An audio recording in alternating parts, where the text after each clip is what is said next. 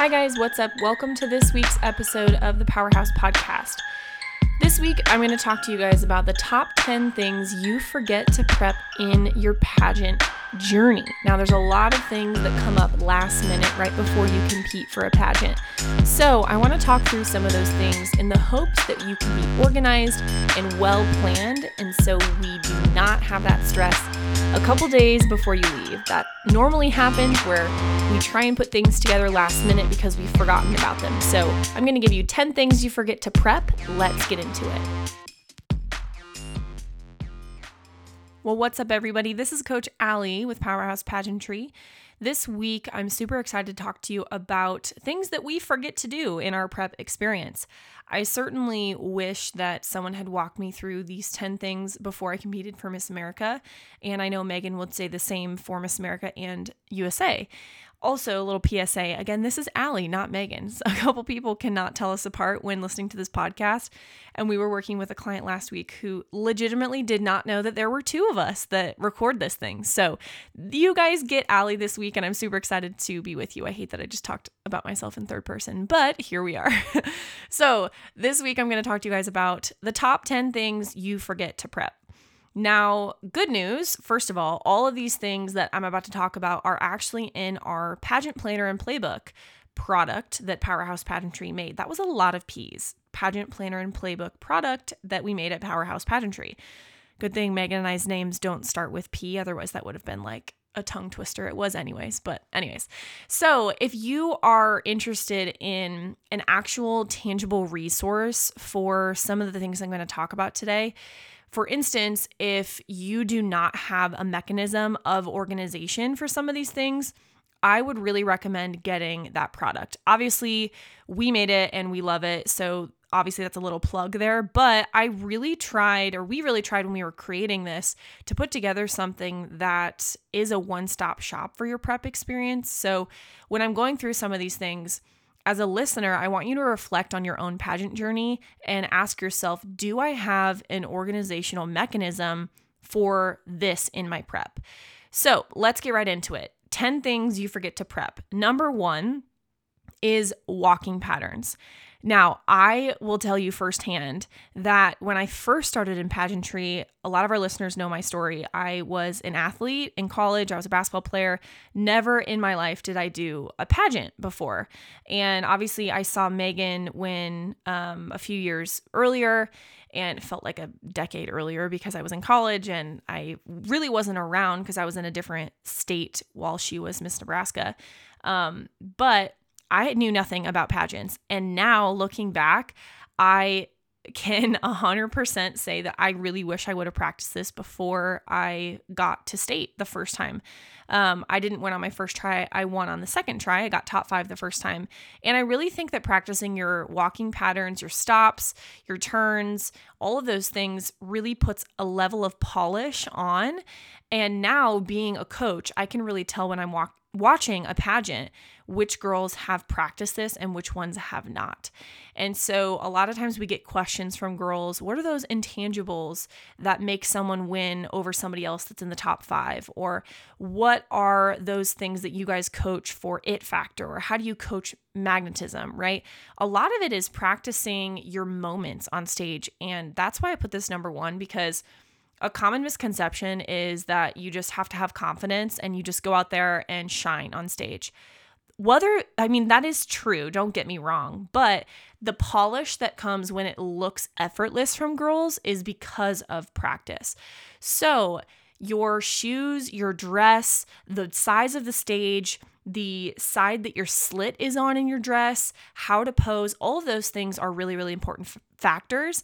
And oftentimes you can message or email or text the ED or the current title holder to get the information on the stage dimensions and the walking pattern. So if you guys have orientation for your pageants, that's a great time to ask if they have that figured out already. Or if there's a Zoom call, a client call a couple weeks before the competition, ask about what the walking pattern is, because if they don't know, then you're going to ask them the question so they start to figure it out. And if they do know, great, you're going to get that information and then you're going to be able to practice it before you step on that stage. So walking patterns, super important. You can 100% tell if the girl on stage has practiced her walking, her stops, and her turns in the garment that she's wearing. So whether that's the swimsuit, the evening gown, even her talent costume, if you're in a pageant system that has that, you can 100% tell. And it shows intentionality if you do practice that. So that's why that's number one. Number two is budget. So number one, first of all, it's not number one, it's number two. But first of all, in this category, I want you to ask yourself a question. Am I on a budget when it comes to pageant expenses? And this is high on my list for a reason, because financial issues are a top factor when it comes to competing in pageantry. Not everybody comes from really wealthy parents. Obviously, most of us do not.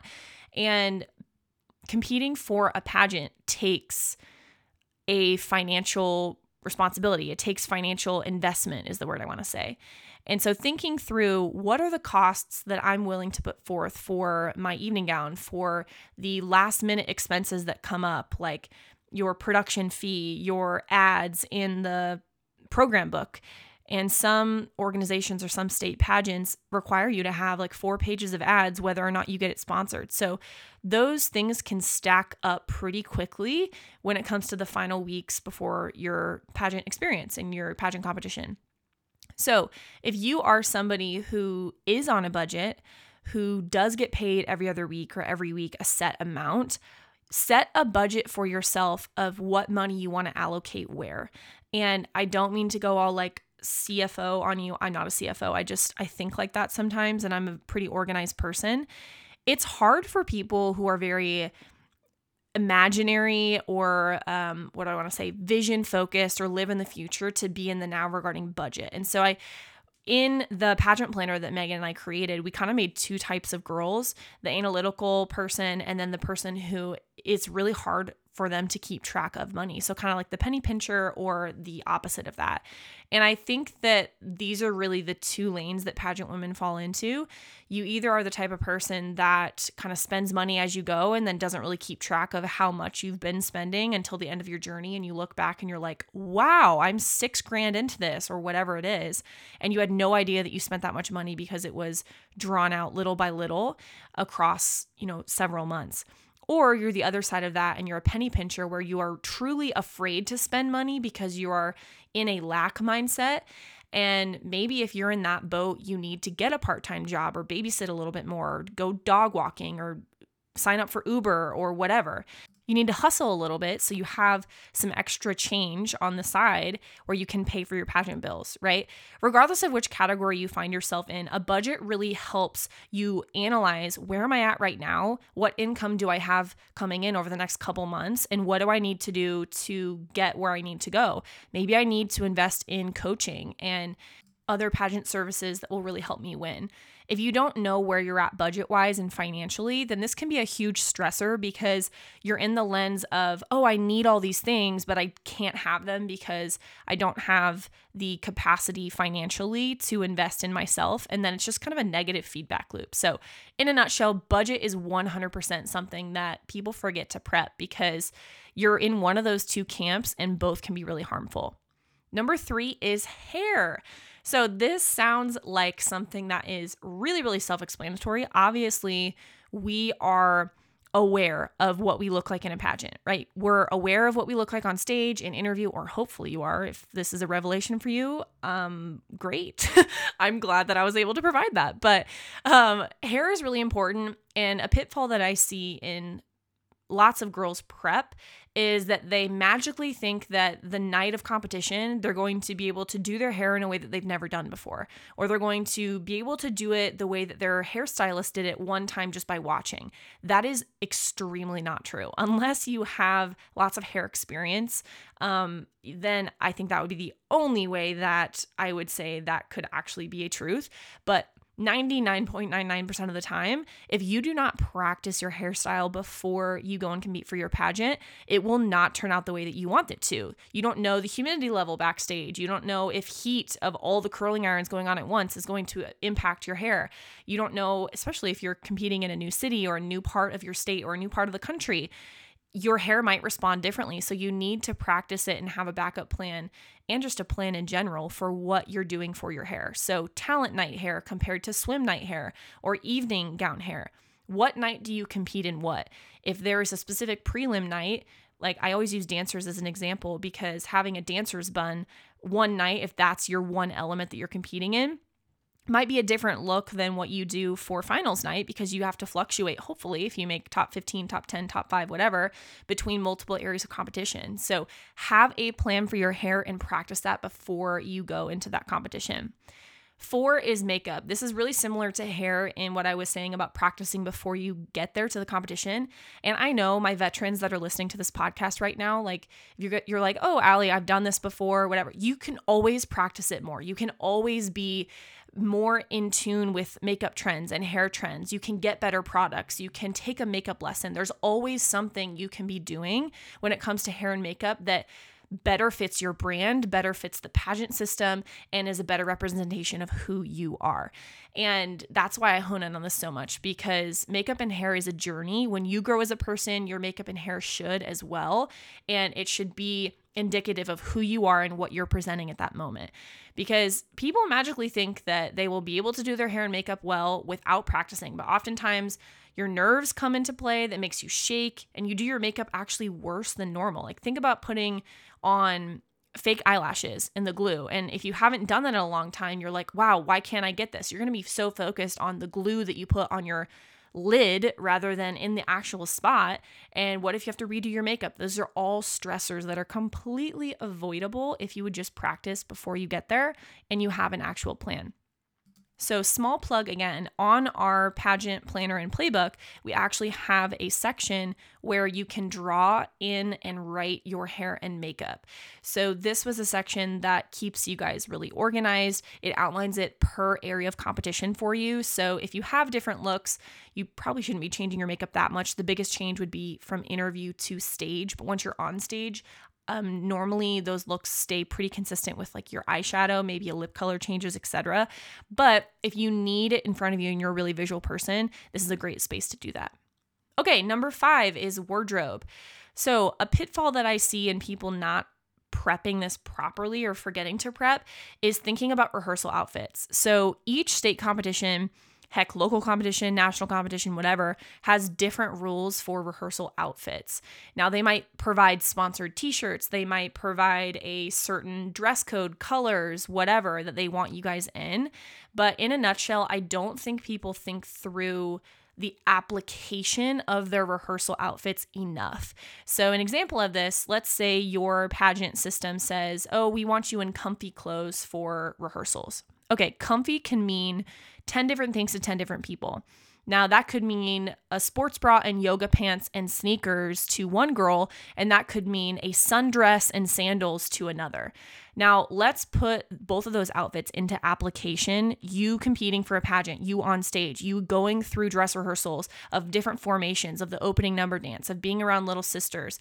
Like maybe an open-toed sandal is not appropriate. Maybe you should wear a closed-toed comfy shoe because you're going to be on your feet for hours and hours and hours during the day.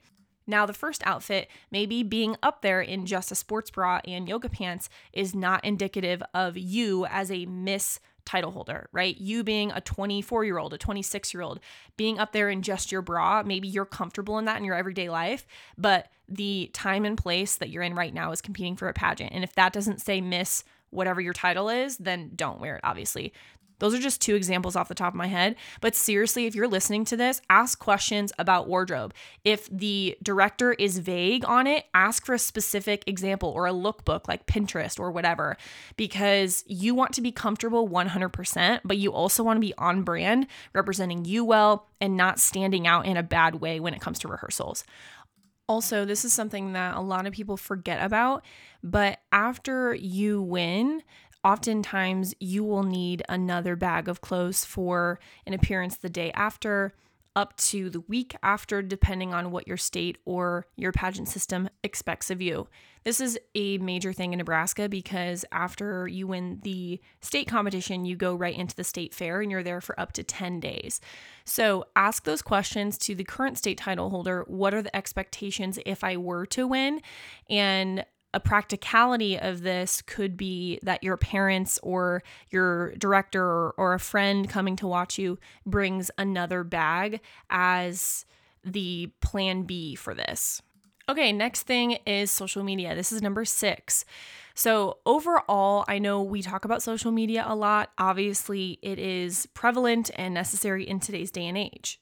If you are not prepping your social media, you are missing out on a potential first impression with the judges. So, a couple things here that a judge tells themselves when looking at someone's social media. So, for teens, you guys know that Cyber Smarts was my platform when I was Miss Nebraska. So I'm big on teens being in private mode. I don't really like when I see people in public mode. And if I do, you better believe that your content must fit your age. That's something that I really harp on for teens because I should not see anything inappropriate ever on your profile. Same thing goes for Miss candidates and contestants overall.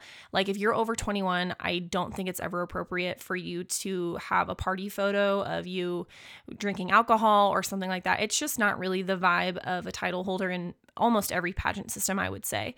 So go through that, archive photos that aren't on brand for you, and ask yourself, if you were a judge and you were combing through your social media, would I give this person the title solely based on the product that their social media is giving me? So that's a really good question to scrutinize your social media and really think, oh, okay, does this post fit me now? What about if it was 2 years ago, 3 years ago? Is it still relevant, still prevalent, etc.? So comb through that, because what social media does is it actually tells the judge of your capability to do the job in a marketing context. So how often are you posting? Are you posting reels? Are you posting things that are pertinent to the pageant system you compete in? All of those things are really good questions. Also, from a practical standpoint, something that girls forget to prep regarding social media is that you can write out your thank you posts and sponsor shout outs prior to the actual competition. If you've worked with us one-on-one, we talk about this all the time, but girls who seem like they are really, really intentional at the national level, like the state title holders that are posting twice a day while they're at the national competition, that is all done beforehand. No way, shape, or form are girls doing that during the competition week. I would say most of them are not, especially if they're really long form posts and reels and all of that. So you can do that too during your competition week. And it's honestly way less stressful if you prep that in advance. So list out your sponsor shout outs, list out all of your thank yous that you need to post about during competition week. And then if there is time for you to do an additional post or you forgot about something, you can give yourself time to do that because the necessary stuff is all mapped out beforehand. Okay, next, number 7 is pageant team. So, do you need help in areas that you need to grow in? Are you aware of the areas that you actually need in order to win that title? Do you have coaches to help you see your blind spots? If you do, surrounding your pageant team, write your thank yous in advance, guys. That's something that stresses me out personally. I remember writing like wedding thank yous, and just putting pen to paper is something, whether it's journaling or whatever, that stresses me out in my own life. So anytime you can do that prior to an extent, obviously, because the things that you need to write thank yous for during the week, you can't experience that before you go, obviously. But if you can write some of those thank yous beforehand, do so. And I really encourage you to do that because it really takes that stress off. But having a pageant team is really important. And if you don't have a pageant team, or you don't know who your coach is for each area or who you're even accountable to, the ability to see your blind spots and have someone who has the green light to point those out in a healthy way is really, really crucial. And that's not something that you can just incorporate 3 days before you leave for your pageant competition. You have to build that relationship with somebody and really have that open door both ways where you're comfortable with it and able to implement it in a way that you've practiced. Number 8 is mindset. Now, this is obviously something that we at Powerhouse talk about all the time, but there's a reason for that. So if you're not thinking through your competitive mindset, your prep mindset, then during the competition, your true nature is actually going to come out when stress is applied. Your boundaries during the competition, think about all those things. So the type of competitors you're going to go against, what stresses are going to come up during the week, and what is your plan when things don't go your way or problems arise to come back to home base, to calm yourself down so you can really compete at the level that you really prepped for. It's really unfortunate for me to see someone just crack on stage, and you can see that from the audience. Maybe in their brain, they're like, oh, I've tried so hard for this, or I knew I just bombed that question. You can see it all over their face, all over their body language, compared to somebody who might have messed up, but they're carrying on because you can tell they've practiced and they have that perseverance and the drive to win at all costs. So those are things that you can practice. You need to have a prep plan for that. If you need help with that, reach out to Megan and I. We love doing mindset work overall, and we have found that every girl that wins has done that to some extent, and everybody can always use some mindset training overall. Number 9 is communication with a roommate. So this is something that I harp on all the time with our girls. And in most pageant systems, I would say that you have a roommate. Sometimes you get to choose this person, sometimes you don't. Sometimes it's Miss Rooming with Teen. Depending on your system, you need to figure out that, obviously. But things that you need to communicate: sleeping habits, shower habits, room organization, the amount of stuff you're bringing with you, because that can be annoying if you're just tripping over someone else's suitcase, or the mass quantity of things in your hotel room. If the other person uses smelly lotions or perfumes, or if they're bringing interesting snacks into the room and you don't like those smells, or you're allergic to something. These are all things that I really, really encourage you to prepare for, to communicate before you're there, because these are all things that can stress you out very easily, because you cannot control another person's behaviors and actions. So if you communicate about it before you step into that room, you can both have a plan and you can talk about it so you're both on the same page. And finally, number 10 is overall organization methods. So a big thing with this is actually communication of expectations with family and friends. So I will use this as an example. One of my really good friends puts everybody in a Facebook group, and her friends and family, everybody that's supporting her, because she doesn't like getting text messages from everybody during the week. She finds that distracting. Now, I'm not saying this has to be the gold standard for everybody, but it is an interesting take on kind of compacting the communication that you're going to get during the week and into something that's manageable and controllable. So she knows that doing this allows her to put out one form of communication for everybody, and then she's able to focus on herself during competition week. Now, I never went that far, but I did communicate to the people close to me that, hey, I might not respond to you right away. Hey, if I don't respond, this is why, obviously.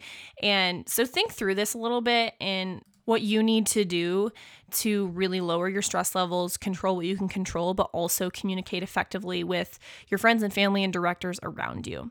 Secondly, with overall communication, this is totally different than communication with family, but it's actually your organization of your wardrobe and your outfits.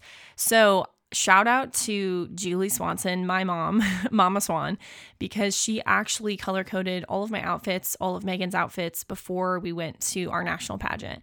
And everything had a bag, a box, a color.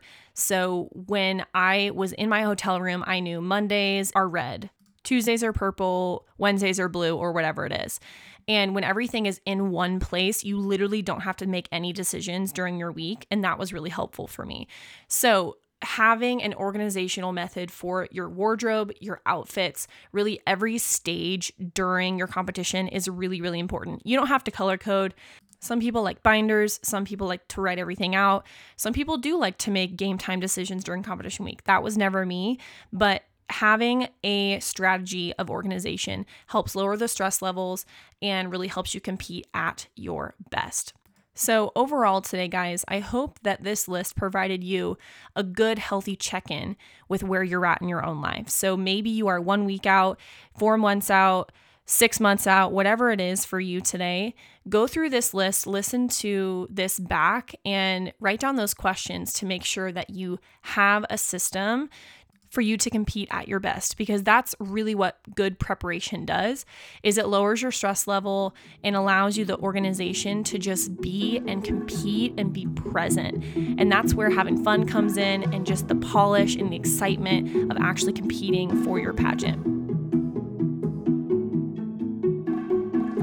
Hey guys, Coach Megan here, and thank you so much for listening to this episode of the Powerhouse Podcast. We're so honored to have you wherever you are, near or far away from the great metropolis of Omaha, Nebraska, where we are from. We are so proud to be your virtual coaches. If you could just share this with a friend that you feel like needs to hear this today, give us a 5-star review if you haven't already, and click that link below in our show notes. We promise we are the nicest people. We are the nicest people, we promise, and we'd love to meet you, and we'd love to figure out if you're a good fit for our programs or make a suggestion for a different coach, different consultant, different person that's a professional in their field that can help you. The reason why we do it this way, actually, because a lot of people ask, is because we want to help you practice the elements of being a great title holder from the very beginning. And one of those things is vulnerability. One of those things is being a self-starter. One of those things is being able to reach out and cold email, cold call, cold DM somebody that you don't know because of the potential opportunity on the other side of things. When I was Miss Nebraska and Miss Nebraska USA, just letting y'all know that's how you get media, that's how you get appearances, that's how you get sponsors, is being willing to put yourself out there. And so we want to help you practice that from the very beginning, learn more about you, and discover if we can help you, and we'll point you in the right direction for one of our services, programs, and the right coach for you.